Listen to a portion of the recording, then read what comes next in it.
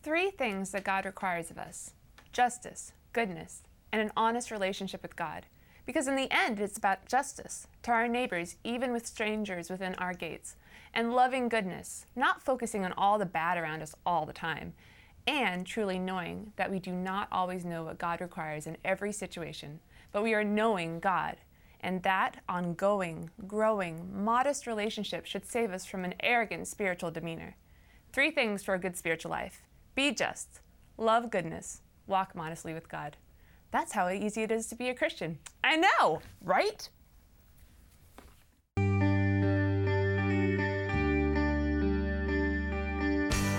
Offering information for your mind. Enabling transformation for your heart. Sabbath School U, a weekly dialogue exploring God's Word and its application for today's world.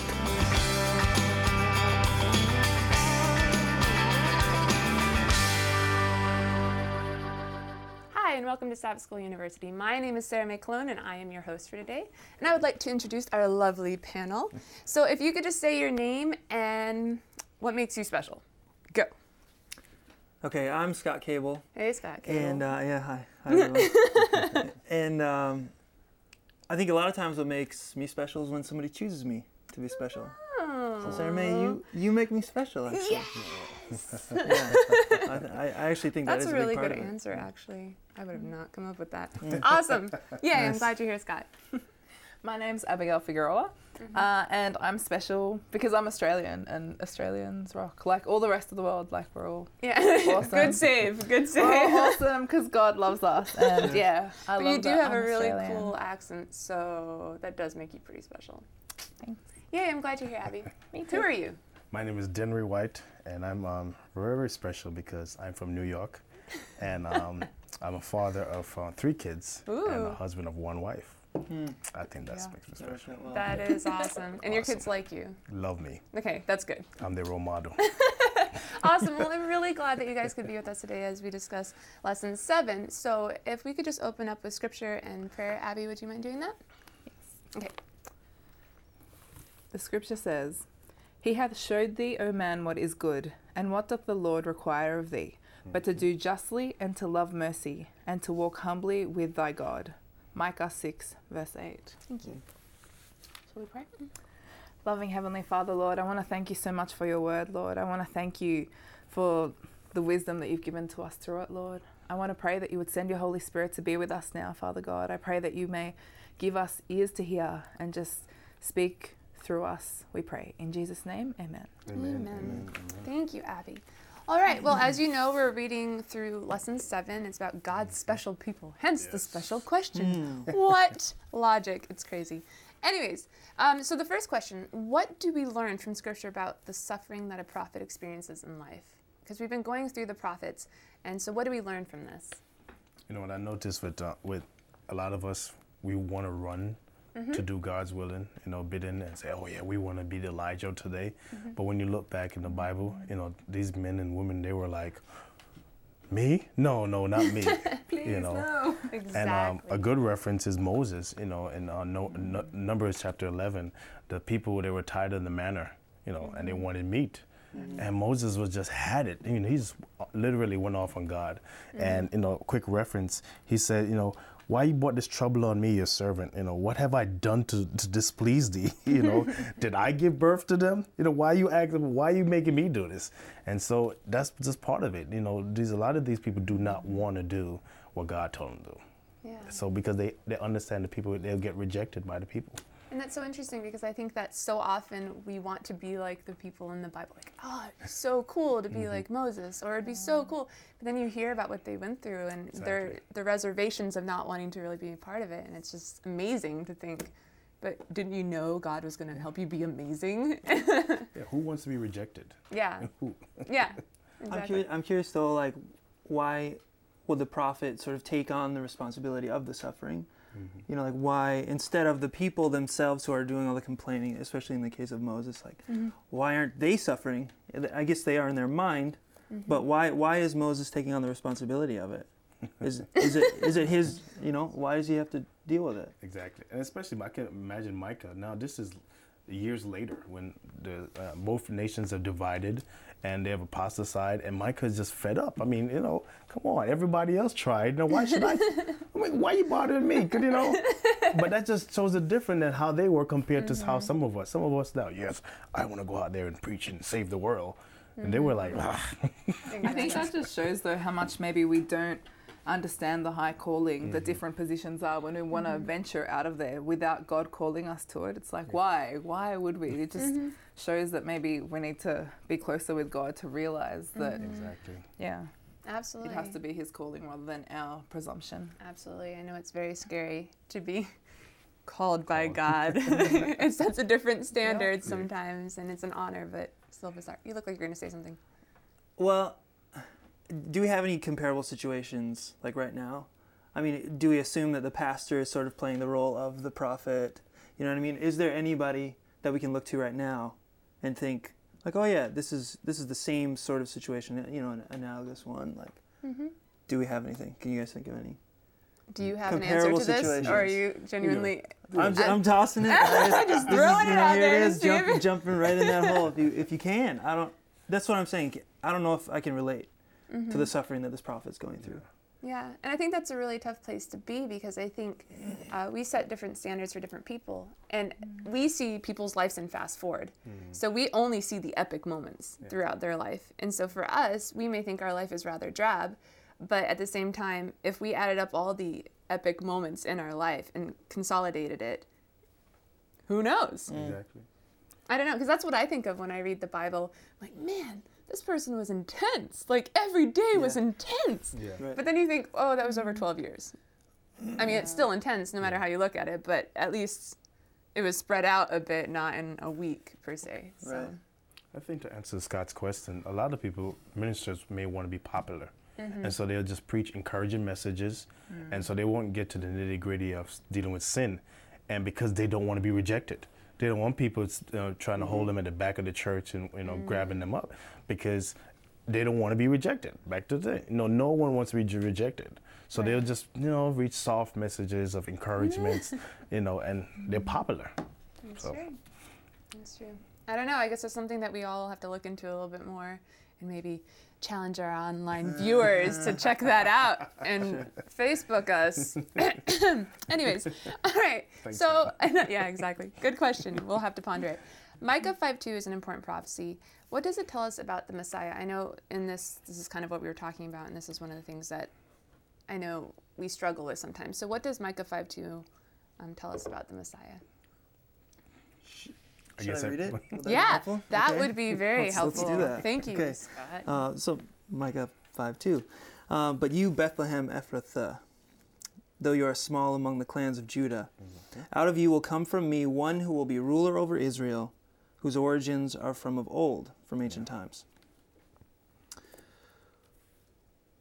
Do you guys get the sense from this verse, at least this idea of though you are small? Yeah. My first thought is, let's imagine it said, though you are massive. How would that change how I understood, where Christ was coming from, and kind of how meaningful that, his coming was? Is it important to us that, Bethlehem was small? Does that give us an indicator of who Jesus was going to be? I think it's like comparing Chicago to Barron Springs.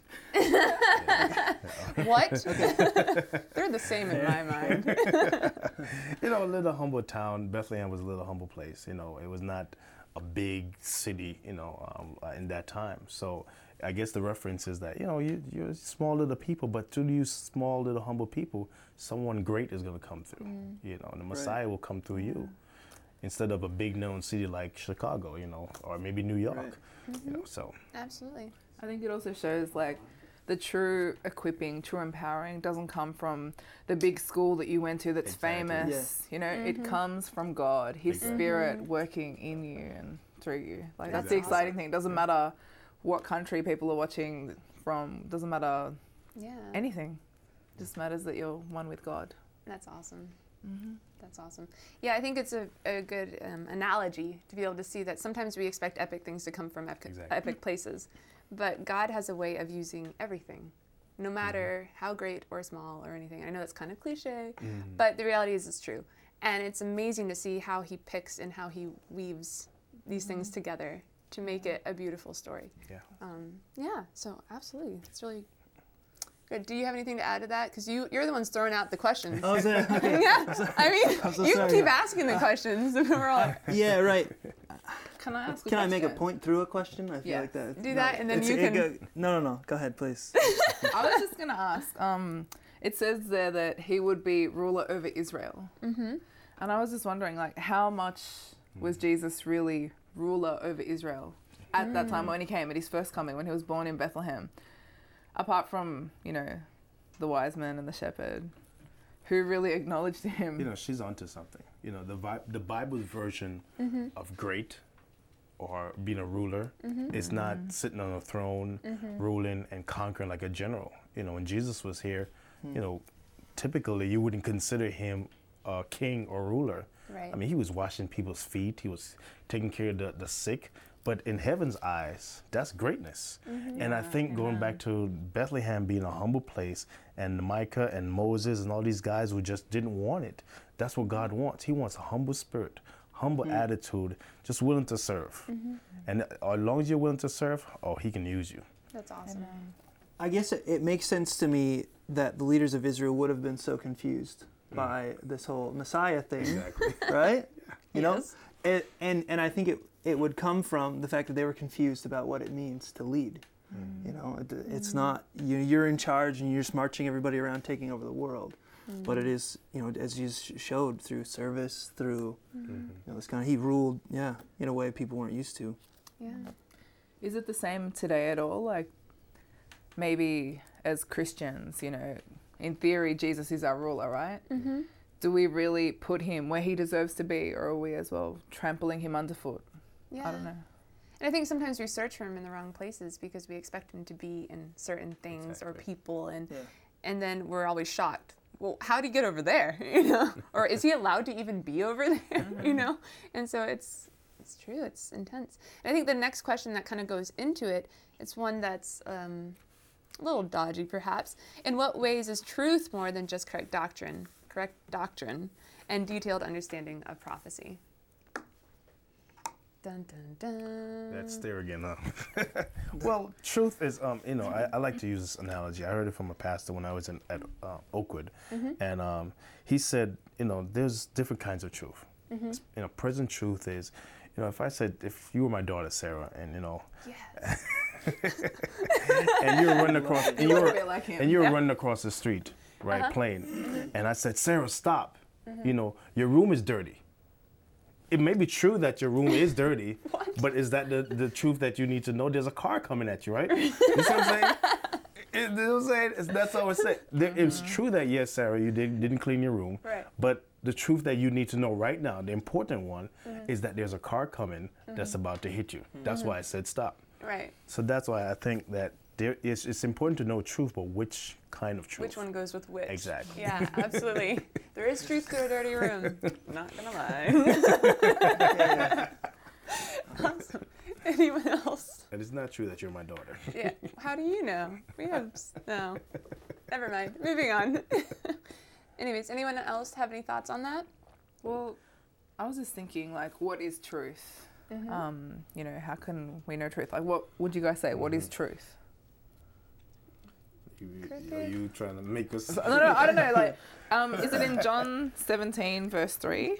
Like, if we go there. Postmodern question like that. Sorry about that. No, John 17 verse 3, I believe it says, sanctify them by your word.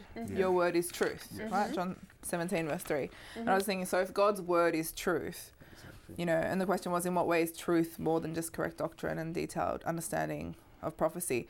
How is the word more than just a head knowledge? Right. And then I think of Jesus. What was he? He was the word incarnate. And I just think that's so amazing. That's how it's more than just doctrine. That's how it's more than just an understanding of prophecy. It's by actually living it out in our daily lives, by having an indwelling Christ, so that we can live more than just a dry theory. That's awesome. Abigail is onto something.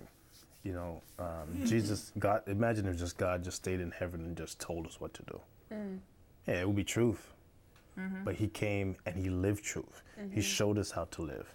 You know, so your point is it's not just in just preaching or telling people, you know, about how to live, but live it yourself. Yeah. You know, as a parent, I'm learning that if I want my boys to be neat or to do something, I have to do it myself. Because if I just tell them, you go clean your room and my room looks sloppy, you know, who are they going to model themselves after? What I say or what I did? And most of the time, children follow what their parents do. Yeah, absolutely. And nowadays, people are very visual about everything. And so if you're not acting, like doing what you're supposed to do or saying, you know, then it kind of is a contradictory approach to things. So I am still trying to understand, though, the distinction between truth and doctrine, because apparently, at least the way I understand it, doctrine is the thing that is in a sense kind of the behavior aspect, isn't it? Isn't that kind of supposed to be the living part of it in a way? It is a statement of belief, and hopefully that belief will change our behavior. I'm at Andrews. I'm actually studying teaching ESL. Okay, so one thing we talked about recently was there's an idea of universal grammar. You know, that everybody there's a part of somebody's brain, you know, that is related to language, and there are things there that will happen in for everybody, right? The language just goes through, and it somehow this works. But there's a principle idea of this universal grammar, and then there are parameters. So, like, you have a baby who's born in China could be born in the U.S., right? So the principle is the fact that language is going to work in this baby's brain, right? But then the parameter is what language goes in. That will sort of affect how you know, like what the language that this baby learns, everything. How even how they behave later on. Language has to do with a lot of that stuff. So is there a difference then? Really, is truth really more? Is it more like a principle? I'm sorry, this is another question, isn't it? This is great. This is like philosophy class and like everything else. But is there a difference between truth and doctrine? This is what I'm getting at. Is truth more like a principle, or is it more like a parameter? Like, you know, we all drive on the road, but some people drive on the left, some people drive on the right. Yeah, exactly. Right? The fact is we're on the road. We're driving on the road. You know what I'm saying? True. So is there a difference between, do you see a difference between truth and doctrine in that sense? Truth governs doctrine. You know, you extract your doctrines from the truth. You see what I'm saying? So it's just, doctrines shouldn't rule truth. Then there's no more truth. It's error or heresy, if you want to use theological term. You know. So much school just happened. I don't know. Overload.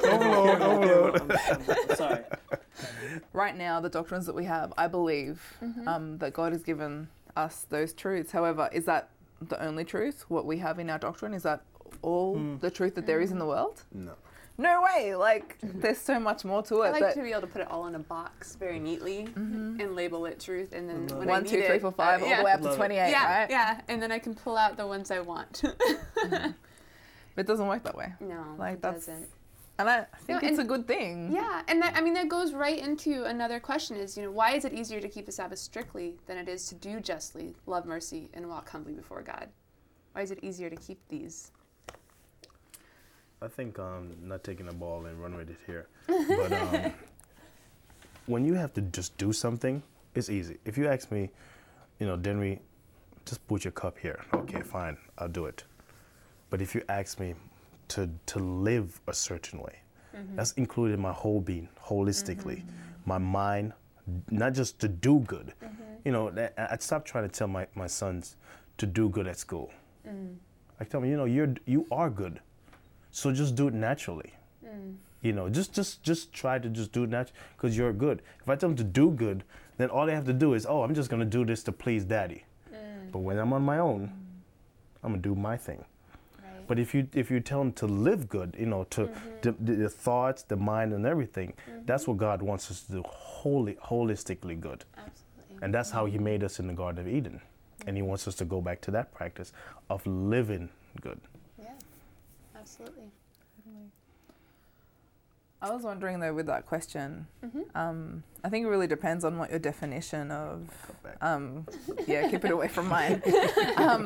What's your definition of keeping the Sabbath strictly? Because when we think of it just as, Exodus 20 verses 8 to 11, okay, so don't work, don't make anyone else work. That's one, I guess, prescription of the Sabbath. But when you think of like Isaiah 58, and it talks about all the things that if you really want to keep the Sabbath, Right. it's so much more than that. It's actually being there practically for others. And it's not something that you would just do on the Sabbath. It is about the lifestyle thing. It's the holistic view of it, again, rather than just the letter of the law or whatever you want to call it. Absolutely. And I think that's where interpretations come in.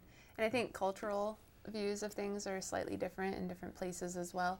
And I think we tend to dictate what, again, it goes back to what truth is. We kind of dictate our understanding of it and say that this is how everyone has to understand it. And I think that's always really interesting to watch from the outside, not necessarily on the inside, because it's scary when you're in the inside. Sure. But I think definitions of it are incredibly intense. But I think I like how you guys brought up the living aspect of it as well. I think that defining it entirely is really going to be complicated because there's an ambiguity that is presented throughout Scripture in some senses because it is for us to search. So I don't know. I guess it just depends. I do think a lot of the reason that it's easy to do something that you're told is if you don't ask why, right? So, sure, do this, put this there, follow these rules. If you never stop to wonder, then it's easy to do it because that becomes your reality. That becomes, this is just the way life works. But then exactly. But then if you say, what is this all about? That's when you start getting into the big issues of who are people really? What is it? What is a relationship? How am I supposed to, when I have to choose and it looks like it's like I lose, how does this all work? And that's when I think we start getting into justice and mercy and humility. Can I say? Yeah. If you notice the rich young ruler, when he came to Jesus, he asked him, what should I do to get into heaven? And say, okay, Jesus was like, oh, since you want to play the do game, then do this. Do these. Oh, he said, well, I've done those. He said, okay, let's see how much mercy, let's see how far can you live to do good then. He said, give up everything you have and follow me. See what happened. Comfortable. You see, he was ready to do things. If Jesus gave him 20 things to do, bam, bam. But Jesus wants him to live. Yes. So not everyone wants to live. Some people just want to do. Just give me what to do. To-do lists are way easier to follow than having to think. You're going to say something, Abby? Yeah, I think that's why, I think the main to-do list on Sabbath is to really genuinely, fully spend time with God because that's the only way that you'll be able to do justly. How can you do right if you don't have a relationship with God? How can you, and maybe do justly, on the outward you can do that for a little while. You can do the right thing. But to really, in your heart, love mercy, that involves transformation. You have to have the Sabbath time and all the time just to have that relationship with God. And again, to walk humbly before your God. I love that part. Walk humbly before your God. Anyone else that we're around, they're flawed. Like we are. Someone be like, oh, Scott, he's a good guy, but blah, blah, blah. If I compare myself with him, it's hard for us to be humble with any other human because we all have flaws. But if we're genuinely walking with God, how can we not be humble when we realize how awesome he is and how yes, we're valuable, we're his child and we're mega important to him, but compared to him, our righteousness is Yeah, and I think, again, you touch on a very important thing. I think that it goes back to a personal relationship with God. It can't be anyone else's relationship with God. It can't be the to-do list that your parents gave you about how to be a good Christian or your pastor gave you in sermon last week, is if you do these 5 things, you'll be an excellent Christian. You can't, those are great advice steps, maybe in a direction, but until you internalize that and truly process it and struggle, I think that there's a beauty in struggling with where God is in your life and talking with him, talking it out, just like a friend. I think that's when you truly start. Awesome. Yeah, absolutely. So what's the proper role of forms and rituals in the Christian life then? I actually think this is I do think this is kind of a chicken and egg question. Because, honestly, because I feel like I've experienced both sides, like of whether, like, does the Christianity, does Christ teach me to do these things? That is, pray, like, have spiritual routines. Are those things a product of, being with Christ? Or can they also introduce me to him? Right? And I think I've seen both. Where, it's like, okay, spend the time, put it in, like, let's do these things. Let's show up to church every week and, all that kind of stuff. And in a way that makes Christianity real, right?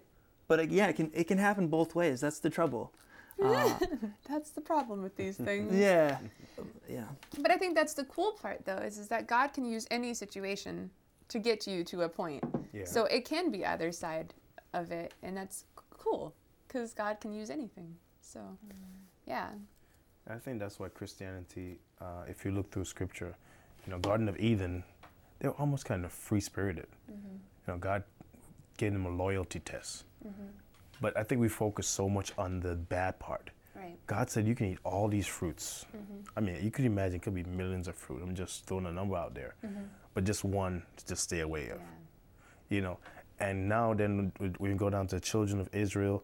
They had rituals. They had to do this. They had to do this because of where they were in Egypt. They were so brainwashed. God had to get them out of that. So now that Jesus came and showed us how to live, he said, all you have to do is follow me. Yeah. But but that's hard, human nature, because we don't want to follow anyone else but ourselves. Right. Absolutely. Yeah, and I guess the practical application, we're wrapping up, we have a couple more seconds, but the practical application of that is just search for yourself. Is that what you're kind of saying? Like, you have to go deeper into Scripture and not just follow the to-do list? Yeah. Or I mean, they're great advice, but they're not necessarily the only the only method to get there. Awesome. Well, I'm so glad that you guys were here. Thank you so much for talking. And I think you guys will be on another show in a couple weeks. So maybe. Depends on me. If we like it. Anyways, thank you so much. If you would like to contact us, please visit our website at www.sabbathschoolu.org. That's www.sabbathschool.org. You can also join us on Facebook right off of our site. For Sabbath School University, I'm Sarah May Clone. We will see you next week.